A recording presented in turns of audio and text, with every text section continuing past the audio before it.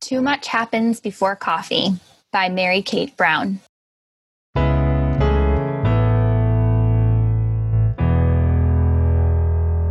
Faintly aware of the familiar ethereal tune of my cell phone alarm, I swipe the clock icon toward dismiss to silence the symphony of chimes that interrupt my late morning dreams. I suppose I should get up, I half-heartedly muse while glancing at the time. 8:03 a.m. Stretched out alone in our queen-sized bed, I ponder all the things on my schedule for the day. I have meetings this afternoon. I can't forget to water the hanging baskets today. I need to schedule that delivery, call the insurance company, and pay the bills for next month. No reason to delay. I'd better get started. I saunter off toward the bathroom to wash my face, brush my teeth, and pull my hair down from a top knot. But in our one-bathroom home, more often than not, this space is occupied at this time of day. I make my way to Brian's office, which was a guest bedroom before COVID hit in March. He has already started his work for the day, but it's a slow morning. Make sure you get your coffee sooner rather than later, I tease. It's the running joke in our home. Too much happens before coffee. Work may be slow now, but any number of circumstances could pop up before noon. I take a seat on the bed while waiting for the bathroom to be free, and our 4-year-old daughter ambles in, joining the two of us. With wild blonde bedhead and sleepy smiles, she crawls up next to me for a morning snuggle, hugs, and kisses. "Hey, Eliora," Brian starts. "What is the song you sing to your sisters before falling asleep the other night?" Our eyes meet, and I grin knowingly. Our older two daughters, Olivia and Amelia, informed us after Eliora had fallen asleep the night before that she concocted a tune comprised of booties and butts and other words kids find hilarious. Eliora bashfully hides her face in my side in response to this question. By now, her older sisters have joined our guest room/office gathering and have caught on to the conversation we began a moment ago. "Why don't you want to sing your song for Mommy and Daddy?" Brian pries. It's written all over her face. She's embarrassed.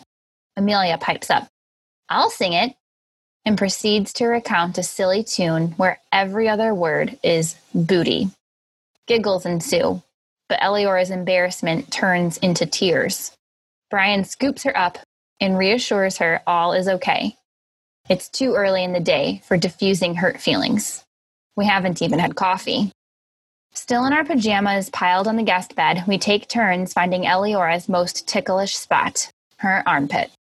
Before long, her eyes are dry and the small room fills with peals of laughter from everyone. We catch our breath as Brian glances over at his work. Still slow. We all agree there are times and places for goofy songs about booties, and Eliora no longer feels embarrassed. I finally make it to the bathroom to get ready for the day and choose an outfit appropriate for a Zoom meeting, but still comfortable enough to wear around the house. I head to the kitchen to finally prepare breakfast when I notice the time. It's already after 10 a.m. How on earth did 2 hours just fly by? Astonished by the passage of time, I recount the pace of our lives just a few months prior. Alarms while it was still dark, Brian gone before the kids woke up, business all day, and exhaustion in the evenings. When COVID hit, none of us knew what was going on, and even with Brian newly working from home full-time, our days were anything but relaxed. I'd jump out of bed in a frenzy, racing to make a grocery store run just as our local stores opened, hoping I'd be able to snag a pound of ground beef or a whole chicken. Upon returning home, I'd wipe down everything out of an abundance of caution, lest I bring an unknown virus into our home. For many of us, those early spring days could be accurately described as chaotic. I shake off the memory of those days and pull a box of blueberry muffin mix out of the cabinet. Yes, this is perfect for today, I smile. The girls will love this. Minutes tick by as I prepare the muffin batter, throw a pan of bacon in the oven, and scramble 7 eggs in my trusty cast iron skillet while the aroma of blueberry muffins fill the air. 2 batches of muffins later, and everything is cooked. I dole out servings among 5 different plates. 11:22 a.m. I read on the clock as I shrug casually. Whatever. "Breakfast is ready," I call while delivering plates to the table. Muffins, the girls squeal as they bound in from the living room where they had been playing with Barbies and Matchbox cars. Brian emerges from the guest room and takes notice of the time.